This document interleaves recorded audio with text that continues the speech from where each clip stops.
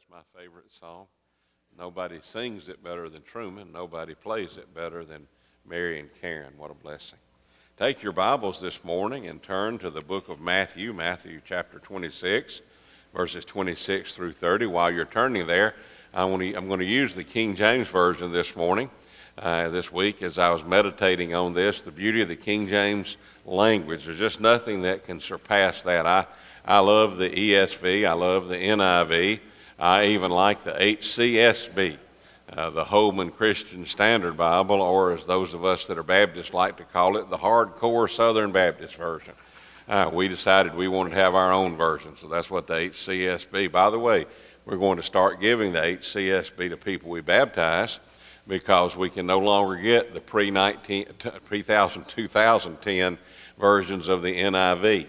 And if you're buying a new Bible, let me encourage you, look on the inside. And if you're buying an NIV Bible, make sure it was printed before 2010, because all NIV Bibles since 2010 have been a new edition.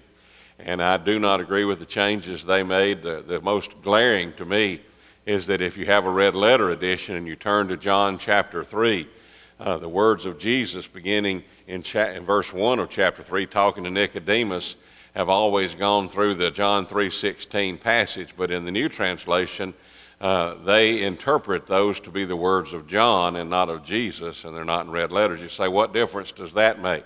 Well, I happen to believe those were Jesus' words, because not only did he say John 3:16, he said, he who believes not is condemned already. And it's important to know those were not John's observations about Jesus. Those were Jesus' testimony about himself. So I don't want to discourage you or disparage you. If you have a 2010 or 2011 version, just read it and understand that. But we are going to start giving out HCSB Bibles to our new converts for that reason, and that, I think it's that serious. So I just want to make you aware of that. Well, let's stand together as we show respect for the reading of God's Word. And this is the Word of the living God. And as they were eating, Jesus took bread and blessed it and brake it and gave it to his disciples and said, take, eat, this is my body. And he took the cup and gave thanks and gave it to them, saying, drink ye all of it, for this is my blood of the New Testament, which is shed for many for the remission of sins. But I say unto you, I will not drink henceforth of this fruit of the vine until that day when I drink it new with you in my Father's kingdom. And when they had sung an hymn, they went out into the Mount of Olives. May God add his blessing to the reading of his holy word. You may be seated. You know, Matthew gives us a very concise view of the Lord's Supper.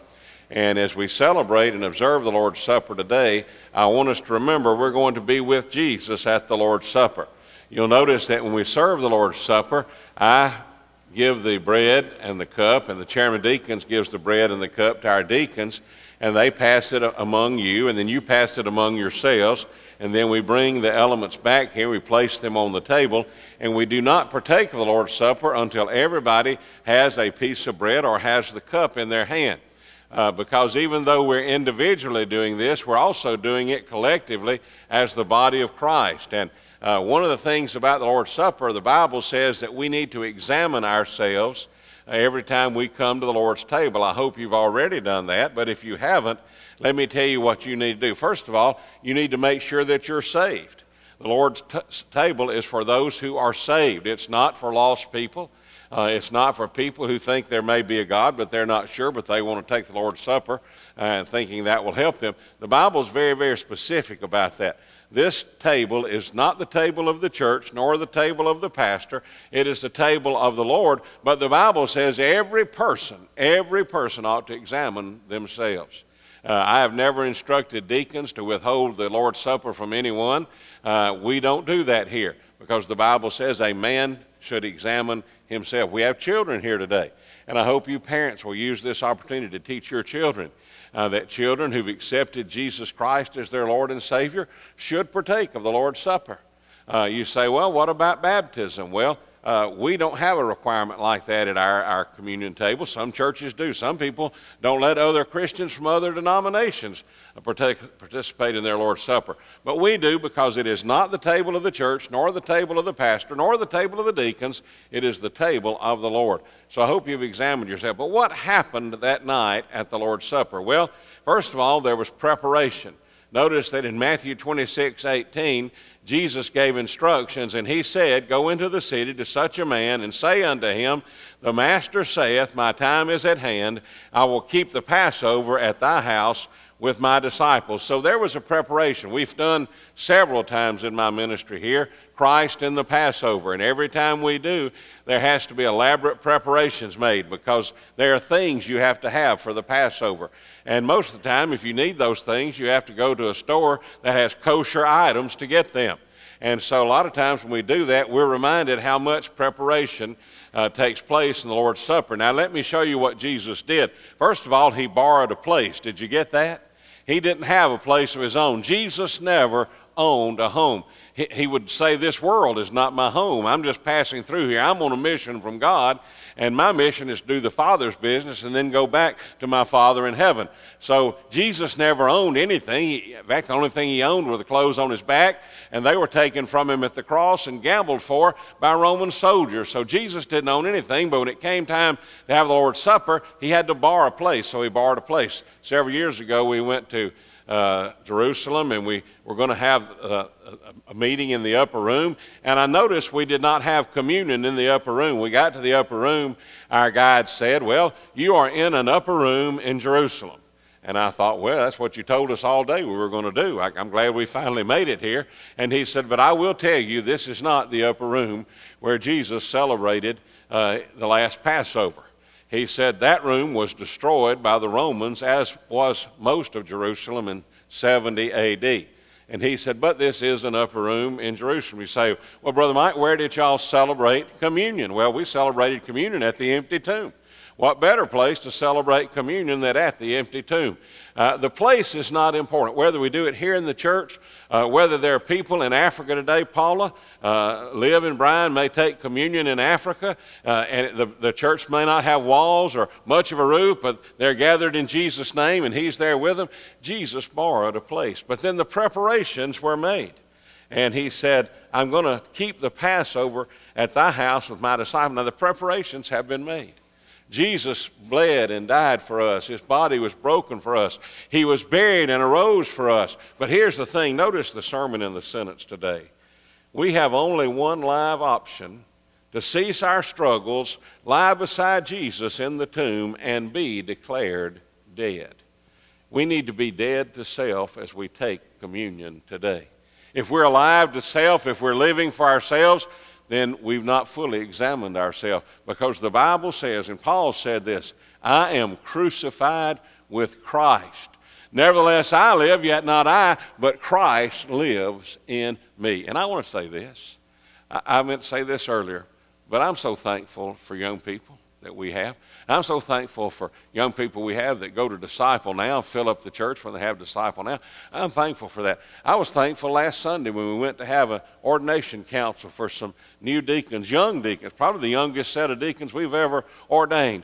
And I want to tell you, after we heard the testimony of those deacons and their wives, there were very few questions asked. You know why?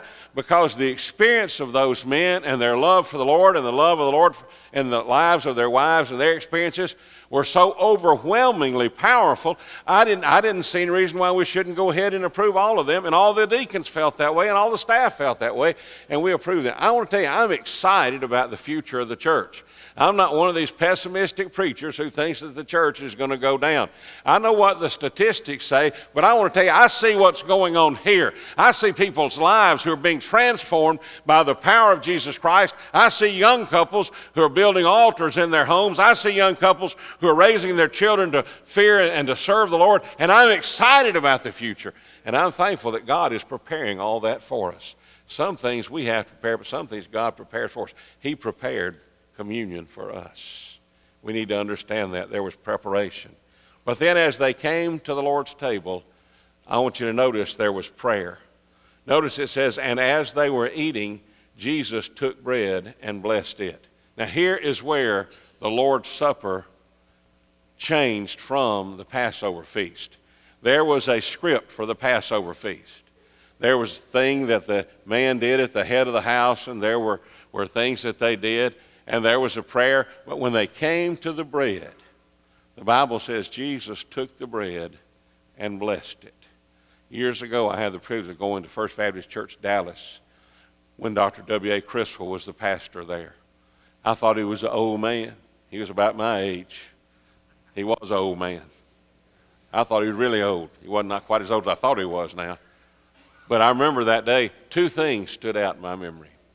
First of all, Dr. Criswell got up and he had a basin of water and a water pitcher, and I thought, are they going to wash feet? No. He took that basin of water, poured the pitcher and the water in there, washed his hands, had a towel, dried his hands, and he said, now my hands were already clean, but I did that because I want you to know that there's a ceremonial cleansing that Jewish people always go through before they handle holy things, and I wanted to do that today. And then he took unleavened bread, and it wasn't unleavened bread like we have here. We buy this. I'm going to be honest with you. It comes in a little box. It's unleavened bread. It's unleavened bread, and the juice is Welch's grape juice or some other kind of grape juice, but it's grape juice. Nothing magical about that. But in the days of Jesus, the unleavened bread would not have been in little pieces. It would have been in sheets like we would call crackers today. And Dr. Criswell took that sheet of unleavened bread and he held it in front of him, and he had it queued up with the sound man. And at the time he took that bread, he said, and Jesus took bread and blessed it and broke it. And then they cut his microphone way up. He didn't say anything, but he took that unleavened bread and broke it and cracked it. And it sounded like bones breaking. It was that loud through the PA system. Then they turned it back down. He did that for an emphasis. He wanted us to know that there was suffering involved in our salvation. Now, not a bone of Jesus was broken, but he suffered on the cross for us. And as Jesus said this prayer, he realized he was the living bread. In fact, he said that in John's gospel.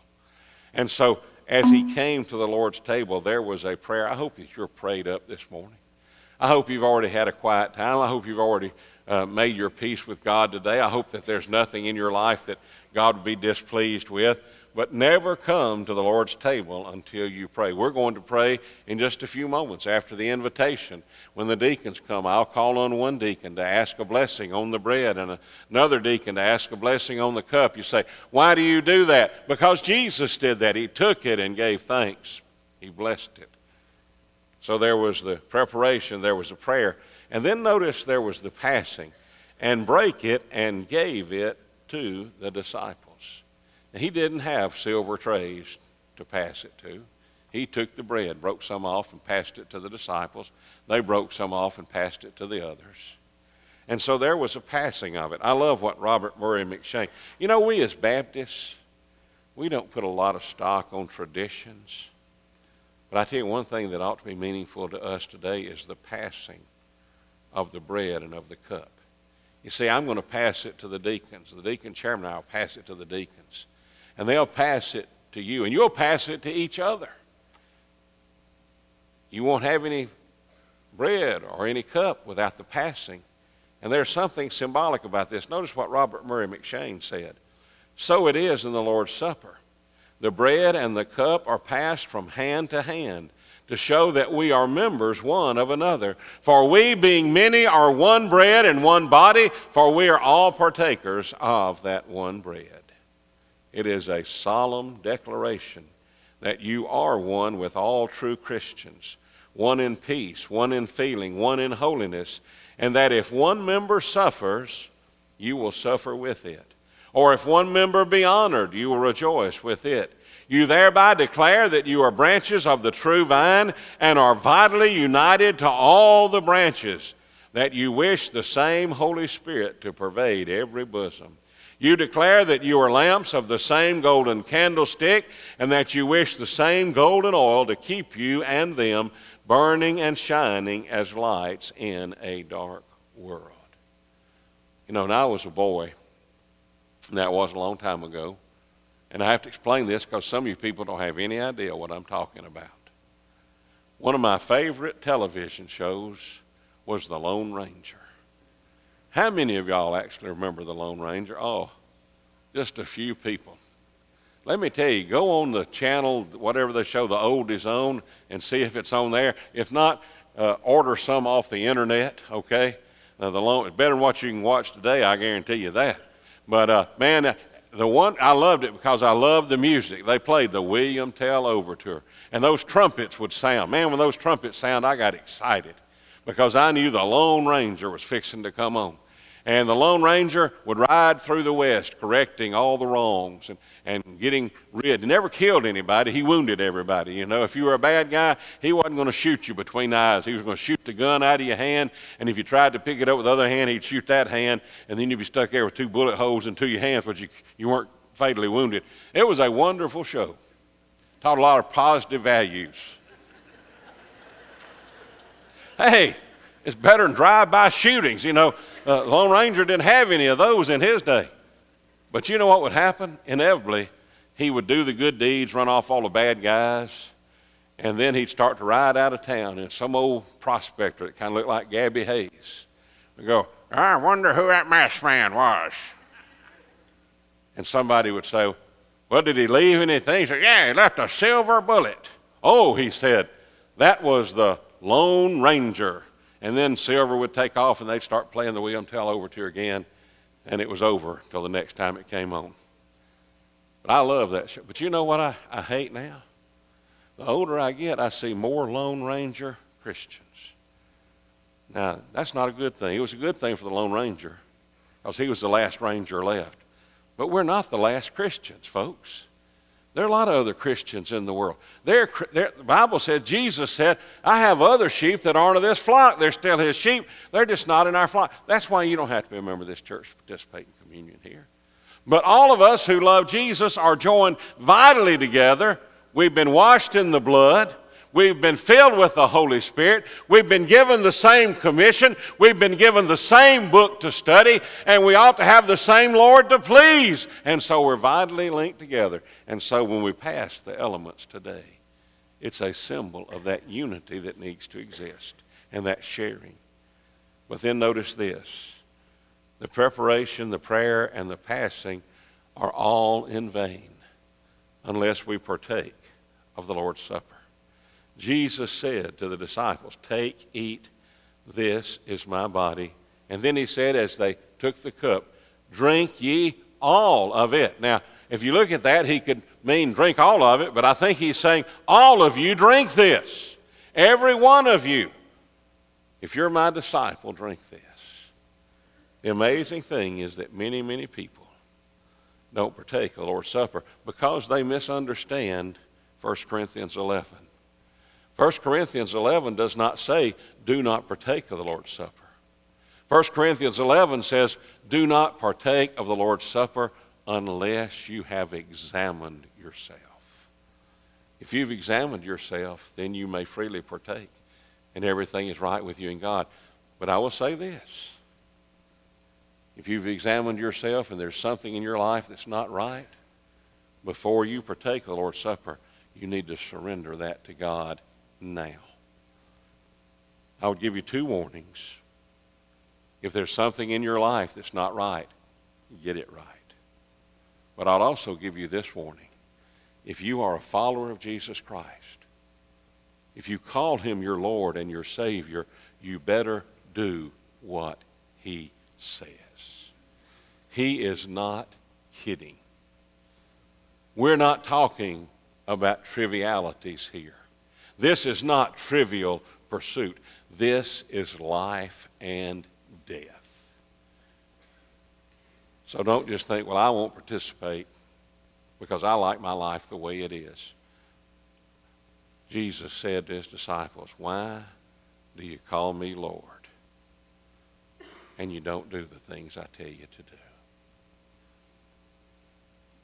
I would encourage you to participate, to partake.